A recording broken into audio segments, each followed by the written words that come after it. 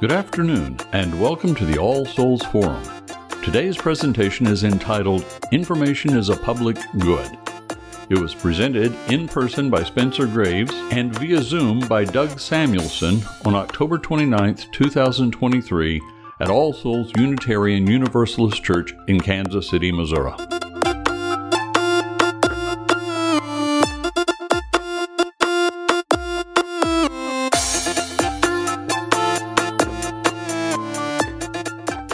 About our speakers, Doug Samuelson is founder and principal scientist at InfoLogix Incorporated in Annandale, Virginia.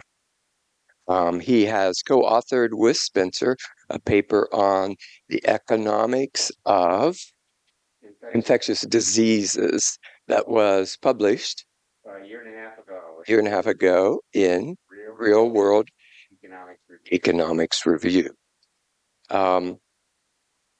Doug is also a leader in the statistics and human rights section of the American Statistical Association. Subsection committee. I'm sorry? Committee, not section. He has been a member of the Military Operations Research Society. So we're glad to have him join us today. A little bit on Spencer. So Spencer was raised on a farm in rural Cheyenne County, Kansas. He served 6 years in the U.S. Air Force during the war in Vietnam.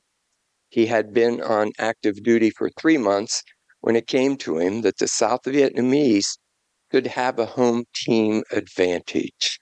Why did they need foreign troops when their enemies did not? His meditations on that question helped turn him into a compulsive fact checker. And if you have any doubt about that, he has over 30,000 entries in Wikipedia and Wikimedia outlets that you could peruse. He went on to get a PhD in statistics at the University of Wisconsin and has done a lot of research in a broad range of areas. Since you mentioned degrees, I'd like to point out that I have a doctorate in operations research from George Washington University. Oh, thank you. I did forget to add that for you, so I appreciate that. Spencer has been involved with the forum now for about 3 years, I think.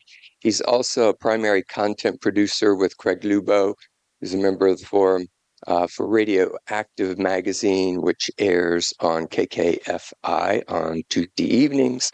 He's also secretary of Peaceworks here in Kansas City and president of the Friends of Community Media. Okay, thanks, Alex. If I know the perfect solution to any societal problem, it will not help anyone unless it is shared by a critical mass of some body politic. And then it will happen whether I support it or oppose it, or I'm completely ignorant of it. This works because virtually everyone thinks they know more than they do. And media organizations exploit that to benefit those who control the money for the media.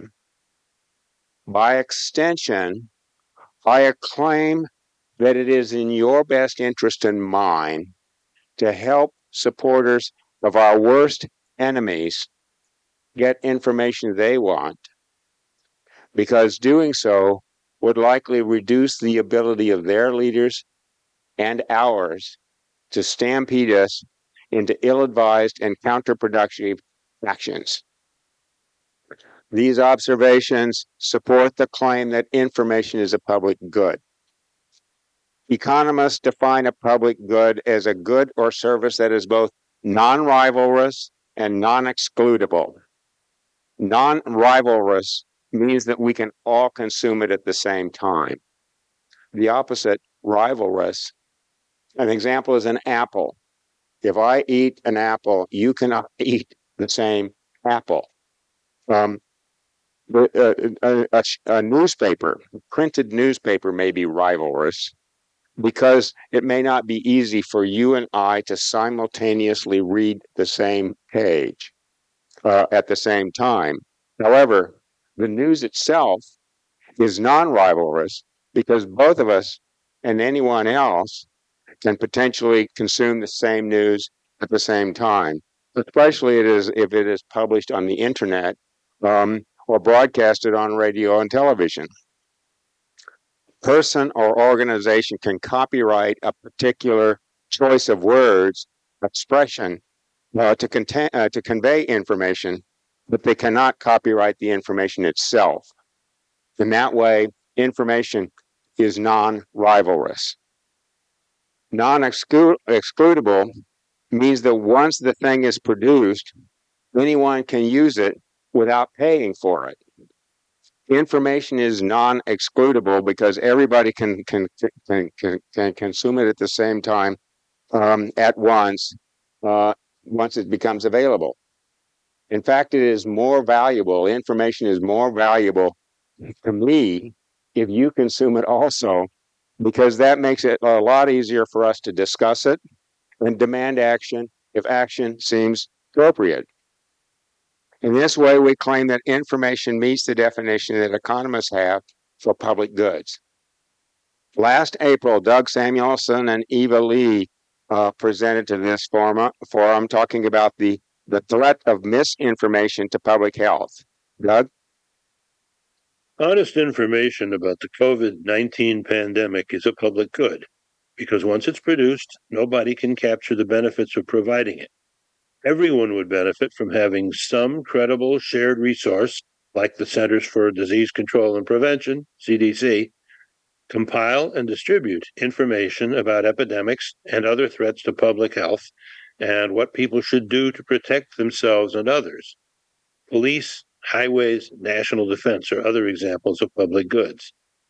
The U.S. used to regulate TV and radio news broadcasting, basically regulating the bandwidth as a public good, requiring fairness and balance in access. Social media and private information channels that use social media have no such regulation. In particular, disinformation about the effectiveness and risks of vaccine has been widespread and effective, even though widely debunked by more reliable sources. This suggests that disinformation is a public evil. We have not yet seen economists discussing public evils, but this certainly seems to qualify because too many of the deaths from COVID could have been prevented if certain major media sources and social media sources had not made so much money disseminating claims that they almost certainly knew were false. According to the Center for Strategic and International Studies, CSIS, a highly respected Washington, D.C. think tank, Russia has been using social media to disseminate propaganda aimed at confusing and discouraging citizens and undermining trust in government in the U.S. and in many other countries, mostly in Europe. If information is a public good, as we claim, then combating disinformation is as well. Spencer? Political polarization in the United States, from what we've seen, began to increase when the Reagan administration did away with the FCC fairness doctrine.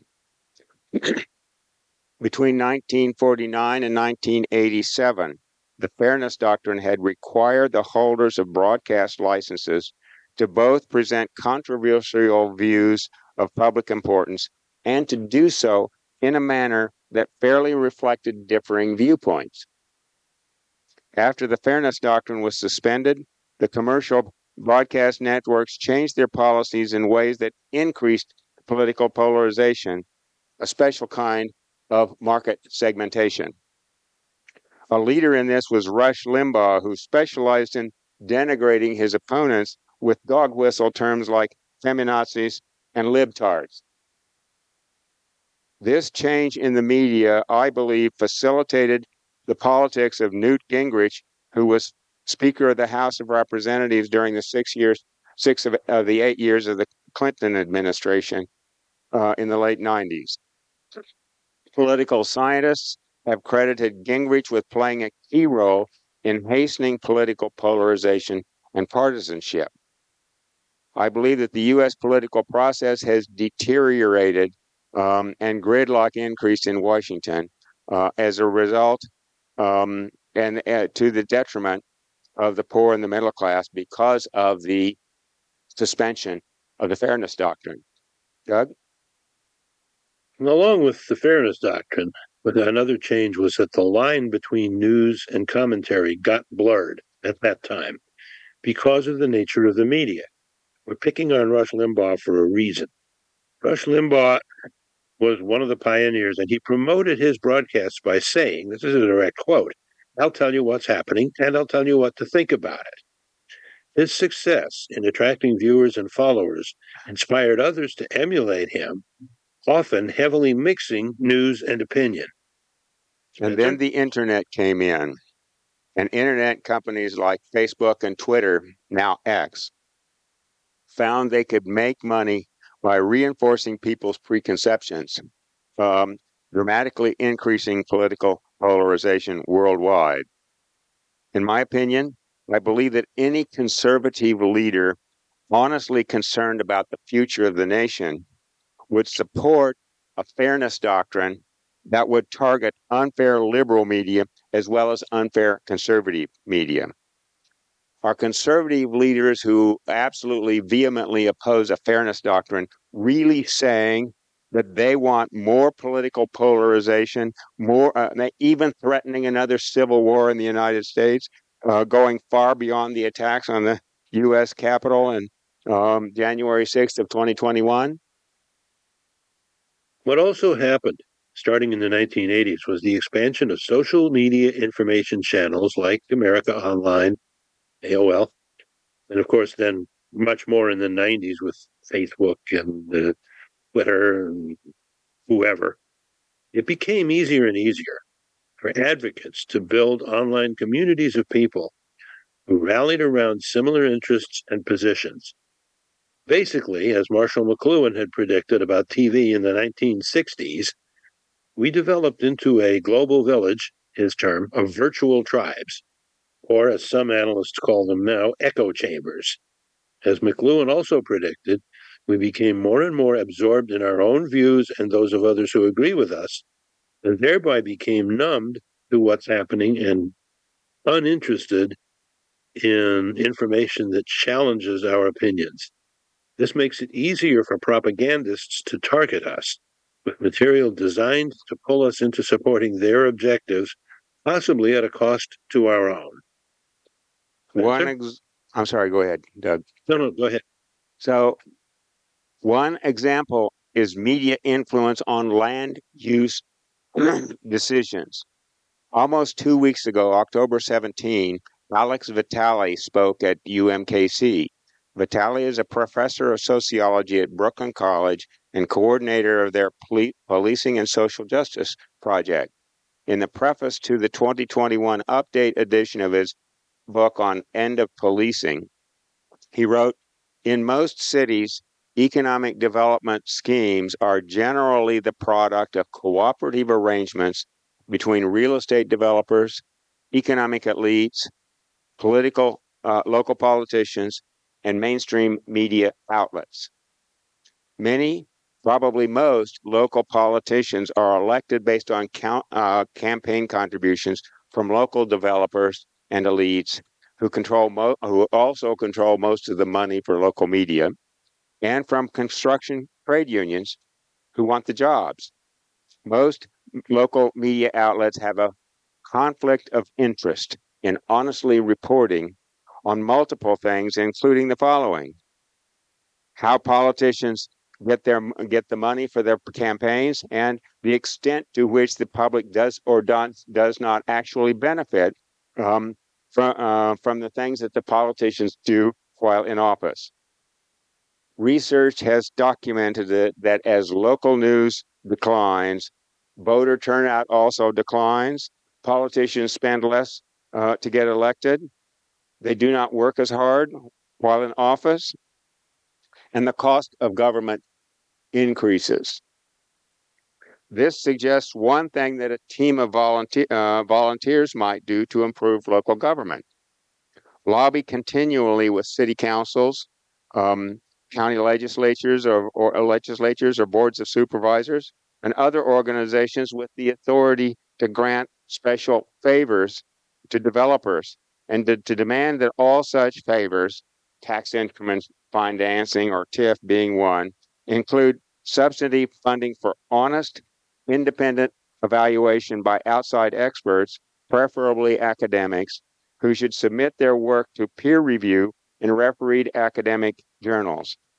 In addition, those grants of subsidies for development should also include effective clawback provisions requiring beneficiaries of public largesse to return the subsidies they get if the evaluations fail to deliver and document the promised benefits.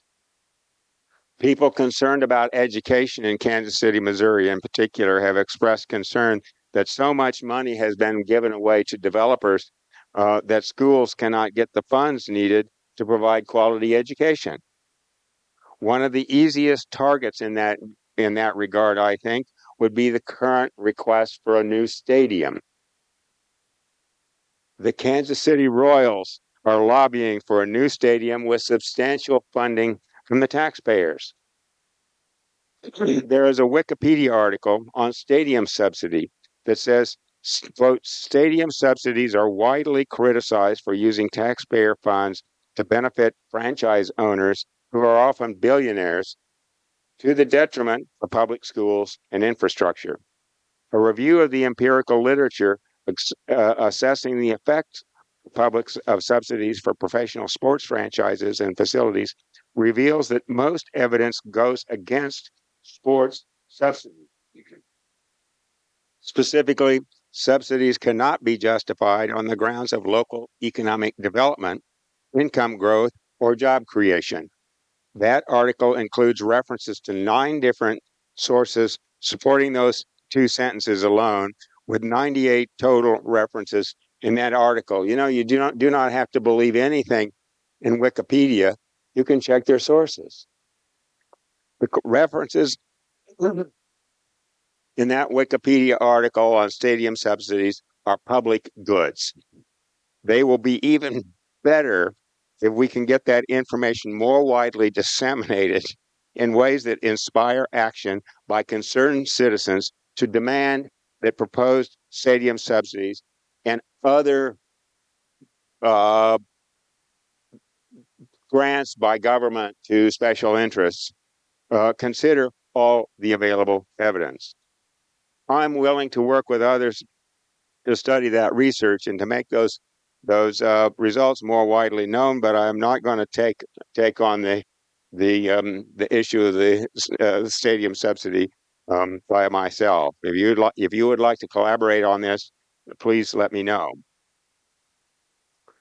There are growing literatures on the increase in political polarization worldwide and the decline in the quality of news in the U.S., especially local news. I think there is a relationship between increasing political polarization and the decline in local news, though I cannot prove that without randomized controlled trials that manage to improve the quality of local news in some jurisdictions and collect and do so while collecting data to determine the extent to which such interventions do or do not reduce political polarization and contribute to improving government and society more generally. McChesney and Nichols. Robert McChesney has spoken here in the past. Reported that newspapers were over 1% of the U.S. economy, gross domestic product or GDP, in 1956, and less than 0.1% of GDP in 2020.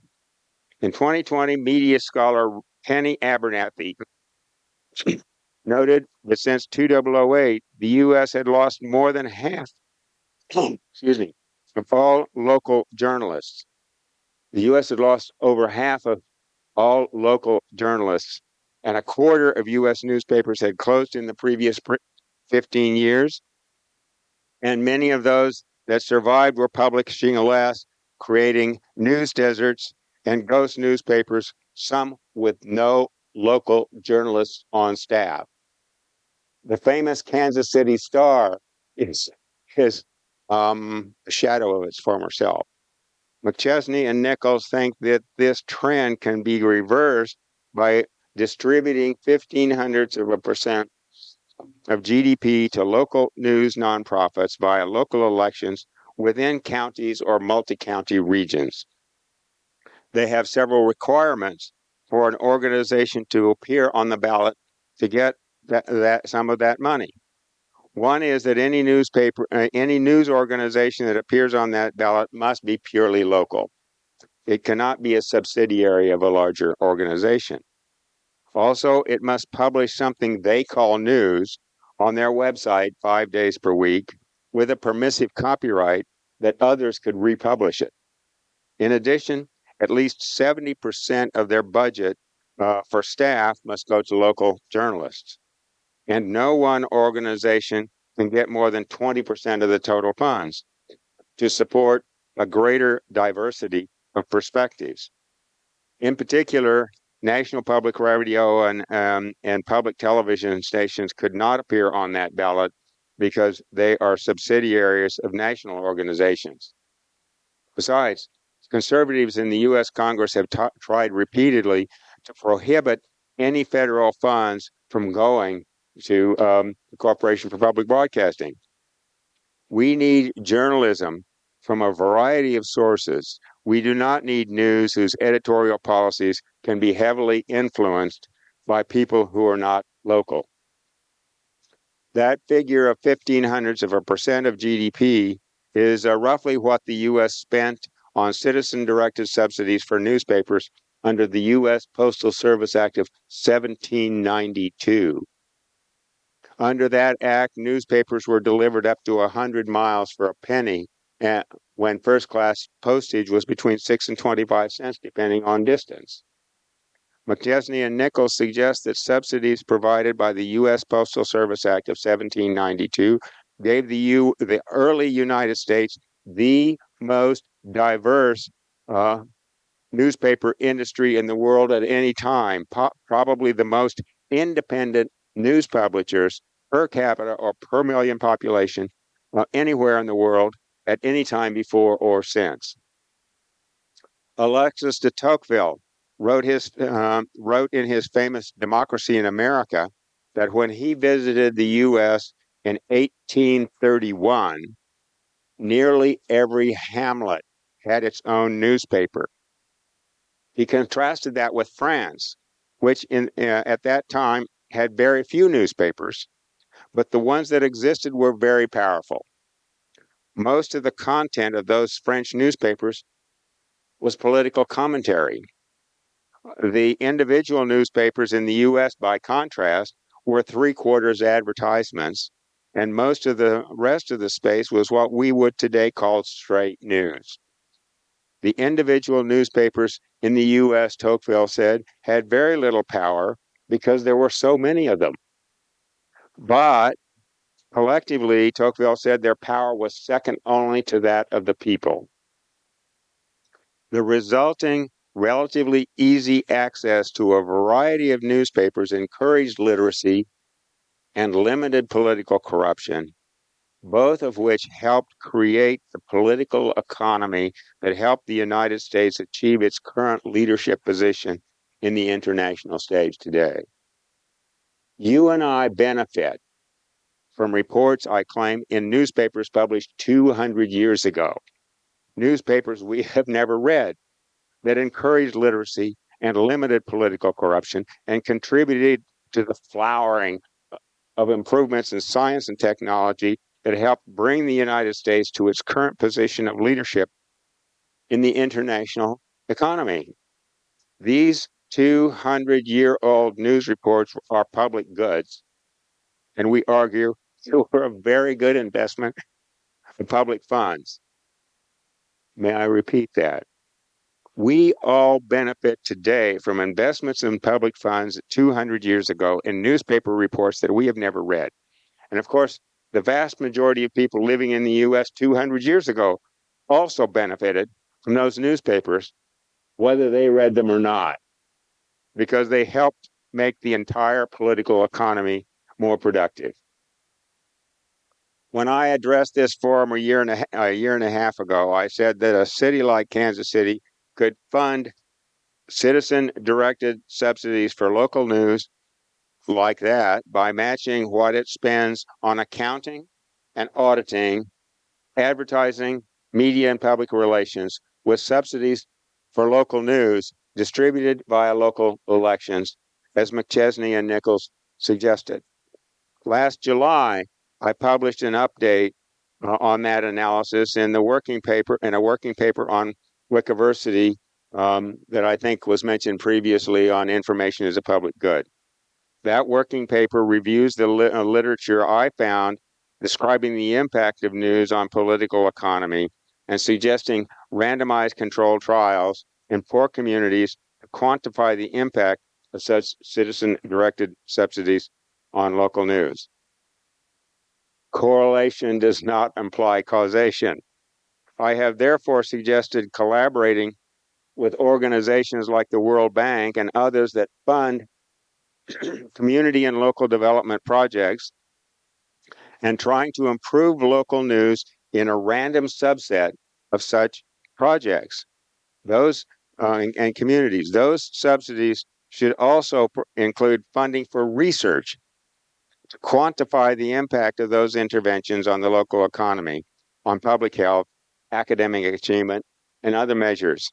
Banerjee, DeFlo, and Kremer won the 2019 Nobel Memorial Prize in Economics for their use of randomized controlled trials to establish and document what worked and what did not work to reduce poverty. We need that research. I believe that those subsidies would be a great investment. However, I cannot prove that, and I do not have enough evidence to convince others that we should fund local news like that.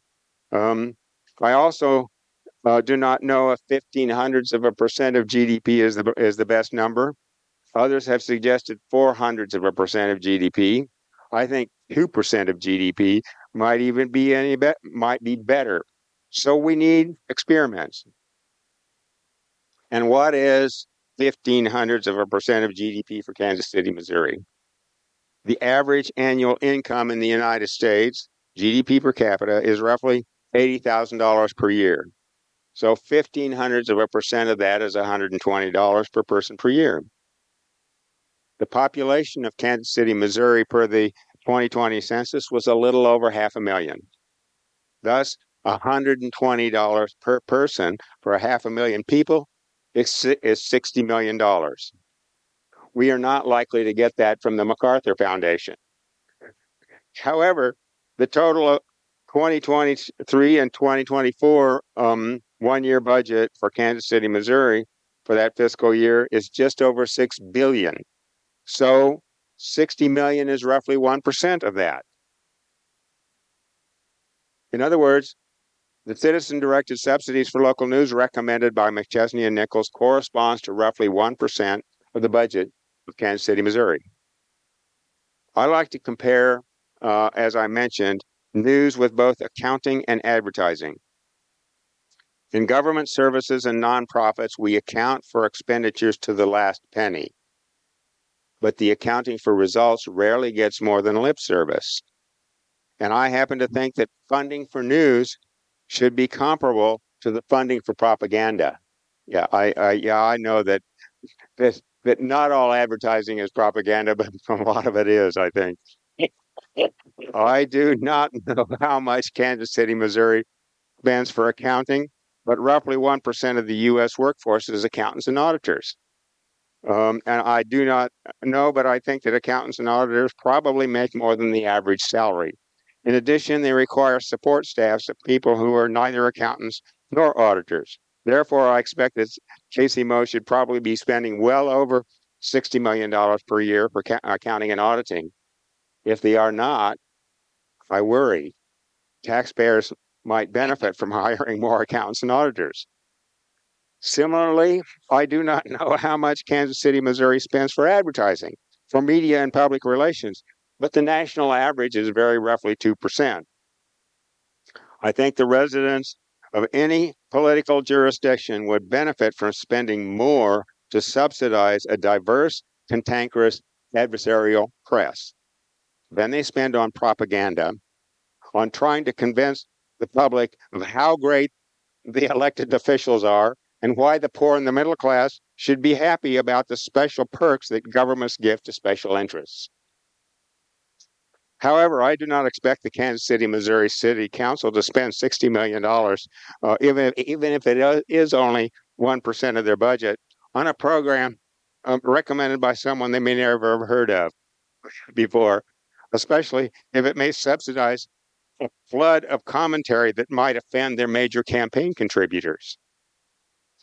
I think we probably could get a portion of those funds from charities like the MacArthur Foundation, but perhaps not more than 2% of that $60 million.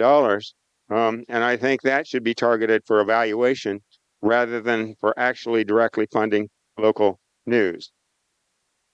However, there are other things that people concerned about these issues might do. Ask school boards, city councils, and county legislatures to fund more honest research into the actual impact of different portions of what they do. Evidence-based public policy.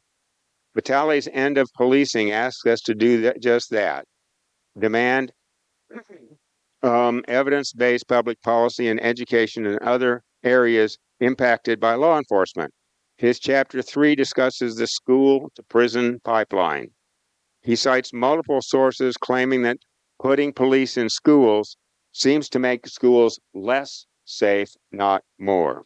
He cites multiple sources, He says that the American Federation of Teachers have been supporting what they call community schools that provide, quote, wraparound services such as medical and mental health care, personal counseling, tutoring, community services, social justice programming, as well as adult education and counseling for parents. These schools have improved attendance rates, and many graduation rates and test scores have increased significantly as well, he wrote. He claims that research shows that these alternative interventions actually cost less than policing and produce better results. Regarding education effectiveness, I feel a need to talk about Stanford economics professor Eric Hanushek. In my judgment, his work ranges from appalling to seminal. Early in his career, Hanushek became a darling of people who wanted to cut funds for education by noting that there is no correlation between per pupil expenditures and outcome measures like scores on standardized tests. I think what he did in that area was appalling. Doug? Well, he not only supported cutting funding for schools, he also advocated firing teachers whose students got poor grades on standardized tests. Understandably, teachers' unions became vehemently opposed to his work. What he did in that area reflected badly on the university. I'm not sure that he deserves all that much credit or blame for that. Stanford has been the home of other folks who were very controversial.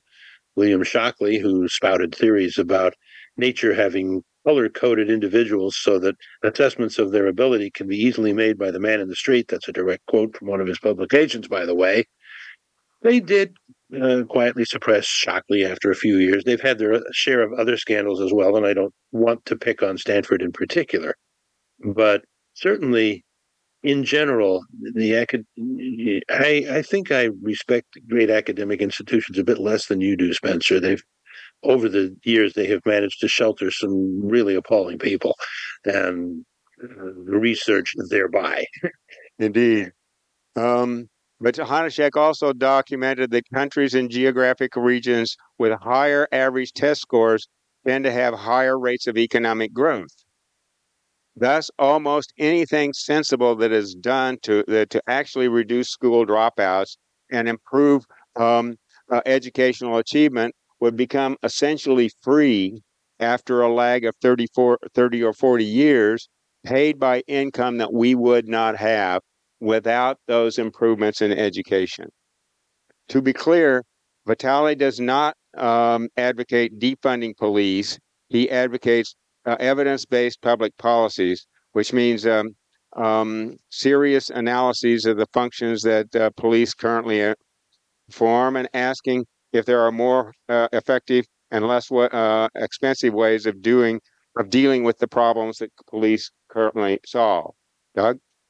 I wouldn't argue with the advocacy for more evaluation. I think I would be a little more skeptical about his dismissal of police as an appropriate source to provide some of the necessary services. We need police to deal with major violence, robbery, burglary, and theft.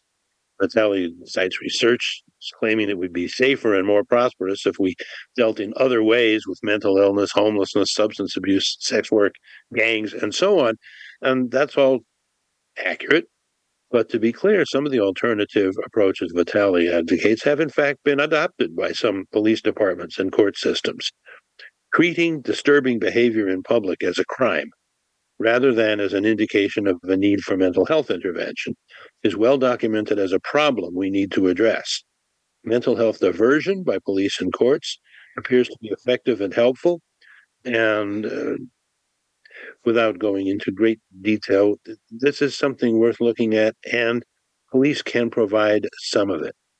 We could also discuss the propensity of some school systems to insist that parents have any disruptive child put on medications or find an alternative schooling placement. So we've got a little bit of a school to criminal justice pipeline going on as well. However, discussing this in proper detail would probably take us another hour, which we don't have. So maybe another time. Creating improvements in all these areas would seem to require citizen activism. They need better media to support and inspire their work. We cannot expect media funded by advertising to provide that information, both because of the dramatic decline in funding for local news and because many of the major advertisers think they might benefit from the current system of political corruption. There are a few new news organizations in Kansas City, like the Kansas City Beacon and the Kansas City Defender, to name only two. However, I doubt if we can expect private donations to overcome the huge losses highlighted by McChesney and Nichols and others mentioned above. So, what can we do to promote more accurate information, promote fact-checking, and restrain disinformation? What do you think, Alex? Either everybody agrees with us or they're all just so appalled they don't know where to begin. You're going to get a whole host of questions in a few minutes here. Thanks. Good. Just a few notes about upcoming series. I'll just mention next Sunday's speaker is going to be Brian Silva. He's with Americans United for the Separation of Church and State. He's a communications director, and he'll be speaking here at the forum next week on the Christian nationalists aren't stopping at abortion. So that will be coming up. The other thing... Anybody see an irony in having this presented at a church? I'm sorry? Anyone see an irony in having that presentation at a church? I see a real plus in having it at a church, I guess. Well, I agree, but... Okay, so we're going to take questions. Again, we encourage people. These are questions. They're not comments. And be sure and speak here and speak directly in the mic so that people online who are streaming will be able to hear your questions. And also for those of you who are live streaming, we're watching and we can ask your questions for you if you submit them in the chat. This question is for either or both speakers. I would like to know if you're aware of any national print or broadcast organizations that are doing a good job of separating editorial comment from straight news coverage. Are there any organizations that are doing a good job of that now? I've seen some small independent newspapers that I think do it well. The local news outlets of big networks in some places are pretty good. Washington, D.C. has a couple of very good local news organizations that are of course, with stations that are affiliated with national networks. But really, no matter who you've got, no matter how conscientious a job they're doing, everybody has a point of view. And the most insidious and powerful way of introducing bias is the selection of what stories you cover. That's another of the reasons it's very important to have diversity, because not everybody will look at the same stories. And that's possibly more important than how they cover them. Right. I agree. I haven't studied that question extensively. One of my favorite news outlets is a French news monthly called Le Monde Diplomatique. It's a monthly spin-off from the famous Parisian Daily. I like it because their articles, basically, it's the only newspaper format publication I know of that cites its sources. So it kind of makes it easier for a compulsive fact checker. Right? I really liked Al Jazeera America for the short time they were in existence here. They had this odd habit that I learned in journalism classes that people ought to rediscover, that you don't go with a story until you've got it from two independent sources. They were very, very rigorous about that. And as a result, their news coverage, in my opinion, was pretty good. So thank you. As I'm thinking through what you've talked about today, it seems to me there are three examples. I'm not sure how they fit with what you talked about today, and that's my issue, not yours.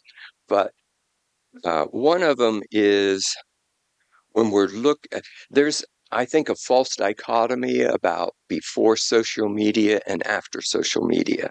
So the things I'm thinking about, let's bring in the before social media examples, and I'm curious how these fit with what you're advocating. So in World War I, particularly the years 1917 to 1921, we had fairly strict censorship of the media. A number of local newspapers and information sources were taken over, particularly relative to the international workers' unions and efforts.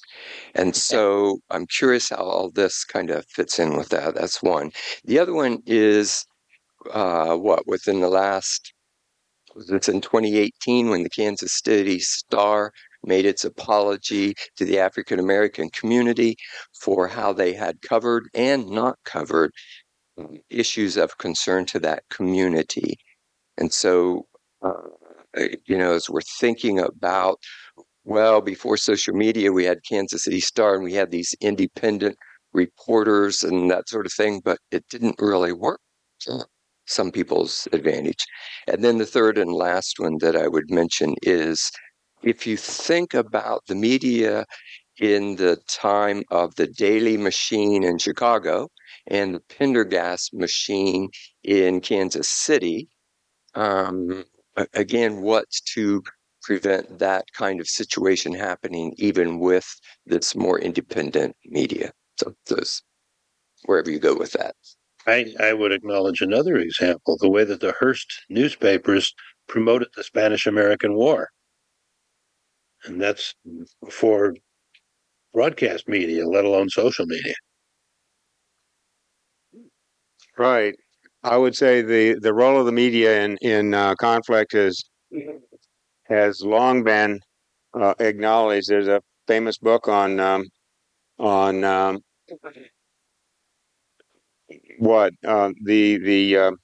whatever. In any case, in my judgment, you cannot describe if you cannot describe in conflict what you see your opposition doing. It can be extremely difficult to devise a sensible solution.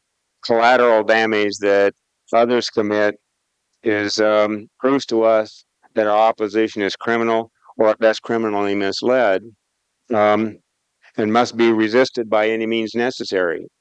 Meanwhile, collateral damage that we commit is unfortunate but necessary from our perspectives. So, of course, our opponents don't see that, and that's information asymmetry that amplifies political conflict. Maybe that Right. So, I've forgotten who the source was, but there's a rather famous quote: "In any conflict, truth is the first casualty." right. Talked about epidemics before. The reason we call the 1918 flu the Spanish flu is not that it originated in Spain, but that it happened during World War I, and Spain was the first country to report it. Nobody else, and it had obviously shown up in everybody's country and in everybody's troops. Nobody else wanted to report it for fear of showing weakness to the other side. Spain was not involved in the war, so they were the first ones giving accurate reporting of how many people had gotten sick and how many of them had died. Right. And newspaper subsidies or censorship is not always government censorship or censorship to improve, to promote or protect advertisers. Um, uh, Early in the U.S. Civil War, 1861 to 65, some of the newspapers in the North said that the United States should just let the South secede. They joined voluntarily. They should be allowed to leave voluntarily. After the first Battle of Bull Run, angry mobs destroyed some of the offices and printing presses. One editor was forcibly taken from his house by an excited mob, covered with a coat of tar and feathers, and ridden on a rail throughout the town. Others changed their editorial policies quote, voluntarily, unquote, recognizing the threats to their lives and property as well as a loss of audience. One of the things you have to think about with the Civil War, nobody knew at the beginning whether it was lawful for a state to secede from the Union. That wasn't decided until after the war, and basically the outcome of the war influenced the court decision. But Lincoln owed his policies more to Shakespeare and the Merchant of Venice than to any study of the Constitution. Yes, you can, South Carolina, you can secede from the Union, but you cannot take with you any federal property, nor can you restrict access to it. It's the old pound of flesh. You can have your pound of flesh, but you can't spill any blood. And you can take whatever you want, but you can't take any federal facilities. The first shots in the war were fired at Fort Sumter when the Union sent resupply to the fort, and the Confederate batteries on the shore opened fire. So now they've fired on the U.S. flag, and that's a cause of war, et cetera, et cetera, et cetera. Right. Regarding social media, the social media outlets are incredibly good at using data to basically figure out what people click on. So we've got the click economy that drives people into echo chambers. All right. And there's a literature on that. Hi. I'm wondering, in this time where trans issues are so, I don't know if the word is present, do we feel there's differences in the media's coverage of the trans community in terms of local and national mainstream coverage? Yes. That was easy. Yeah, this morning's paper, the Kansas City Star, had a article about lighting up Kansas City, promoting the new Ferris wheel lighting. It occurred to me that is a form of propaganda, and and you mentioned the formula of control and development of the city, promoting entertainment rather than progressive issues like transportation and education. So how do you propose that we have our newspapers kind of be able to filter out the victims of a propaganda process of promoting bright lights and shiny things for the American public to enjoy? I think that will always be there. One of the things that the best journalism in this country did in the 1980s, dealing with the HIV epidemic and gayness, LGBTQ issues in general, the best ones found some LGBTQ people to be reporters. and gave them a lot of latitude in what they wrote about. And that made a big difference. It certainly did in San Francisco, which I'm more familiar with than many other cities. And we're back to diversity is strength in media. And that's really I think, the take-home message that Spencer and I have today. Yeah, agreed. So Robert McChesney basically said something similar. He noted that some of this money is we don't he doesn't want government bureaucrats nor corporate bureaucrats censoring the media, and he acknowledges that some of this money will doubtless go to what journalism outlets that we would call pretty wacko. All right, but you know that's the price we pay for getting for not allowing the people with power to censor the media. Well, in a truly open, competitive media market, what happens is if somebody says something wackadoodle, there are half a dozen other media in the same market that will jump on them. Recently, I read an article, well, it wasn't all that recently, in which they used the term intelligence humility. And they talked about various first of all, they said that when you analyzed people, they thought they knew a whole lot more than they did. And then when he used an analogy or a story about a baseball player who took some advice from a cab driver, and instead of thinking the cab driver had no idea what he tried out the advice and it worked. And anyhow, this made a big impression on me that so many people think they know more than they do, and it said that creative people tended to be the most open-minded, which makes sense. But this apparently, I think, or this intelligence humility appears, I've heard the term used later, and it appears to be something that we need to analyze a little further.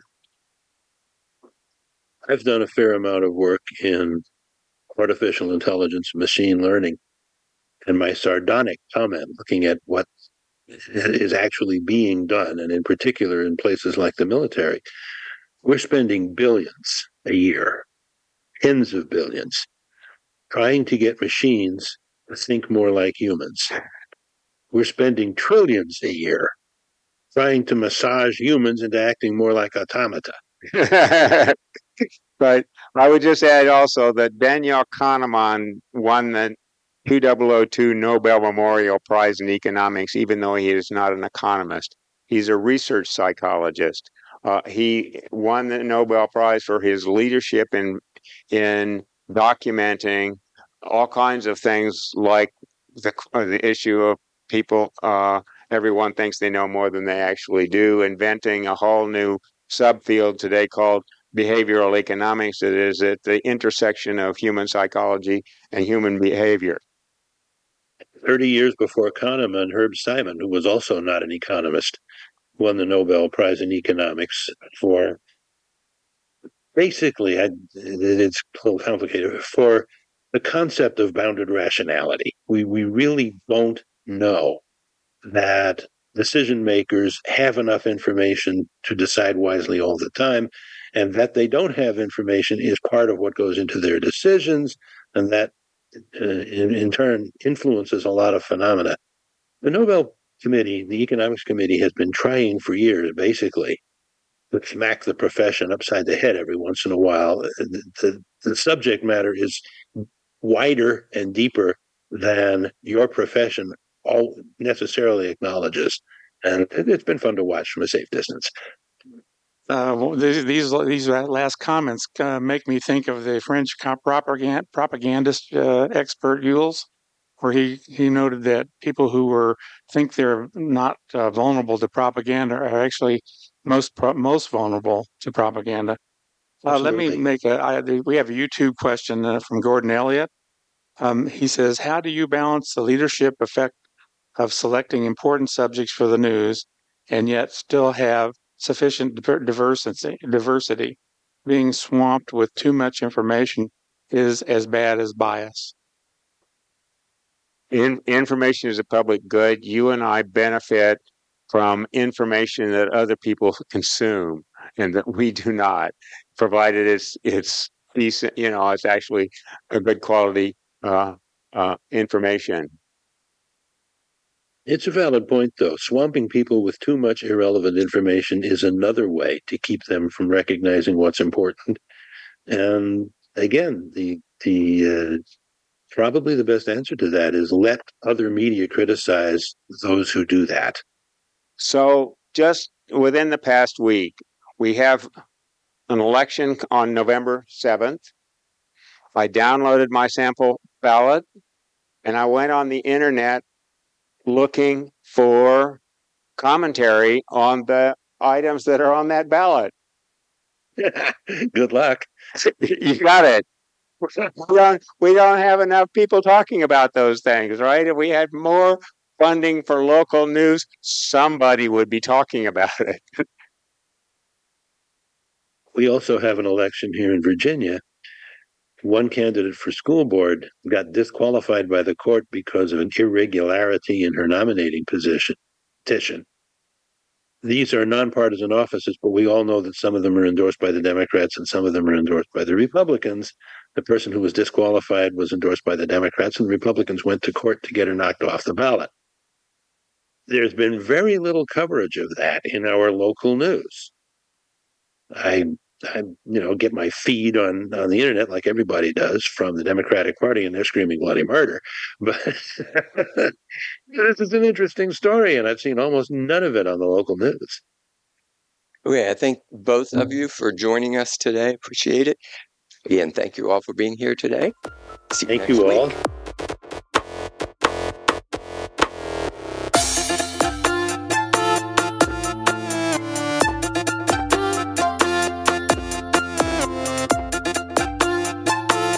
Thanks for listening. And now stay tuned for Jazz in the Afternoon at 1 p.m., followed by the Happy Hour at 3 p.m., and the Heartland Labor Forum at 6 p.m.